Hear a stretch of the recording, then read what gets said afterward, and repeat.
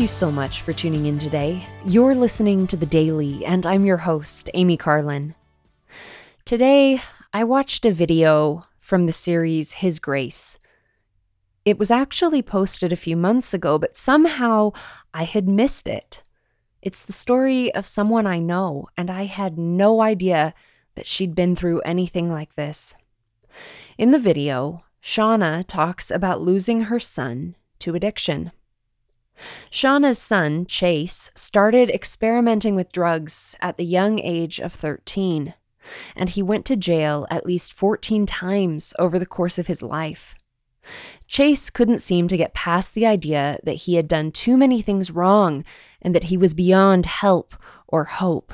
He couldn't see that the Savior's atonement can heal us so long as we return to him, and he descended again and again back into his addiction.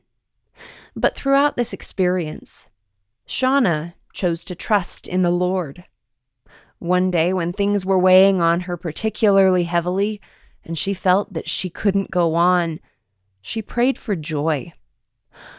I don't think that this is instinctive for us to ask for joy when we feel devastated or broken, but the Lord showed Shauna how beautiful the world was around her, and she did feel joy as an answer to that prayer. Finally, Shauna received a devastating call from her husband. I'll let her share what happened in her own words. My husband called me on the phone and he said, "Chase has died." It was the most helpless, lost feeling that I've ever experienced in my life. How has Shauna found strength since her son's death? She relies on her Heavenly Father and on her Savior, Jesus Christ.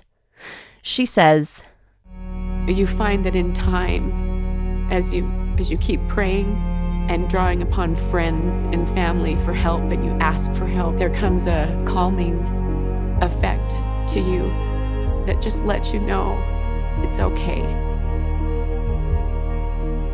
I just rely on my Heavenly Father to just calm me now.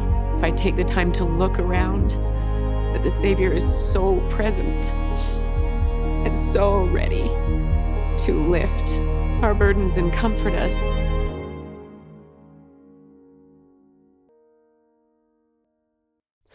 If you would like to watch Shauna's story, look up Losing a Child to Addiction on the video series His Grace.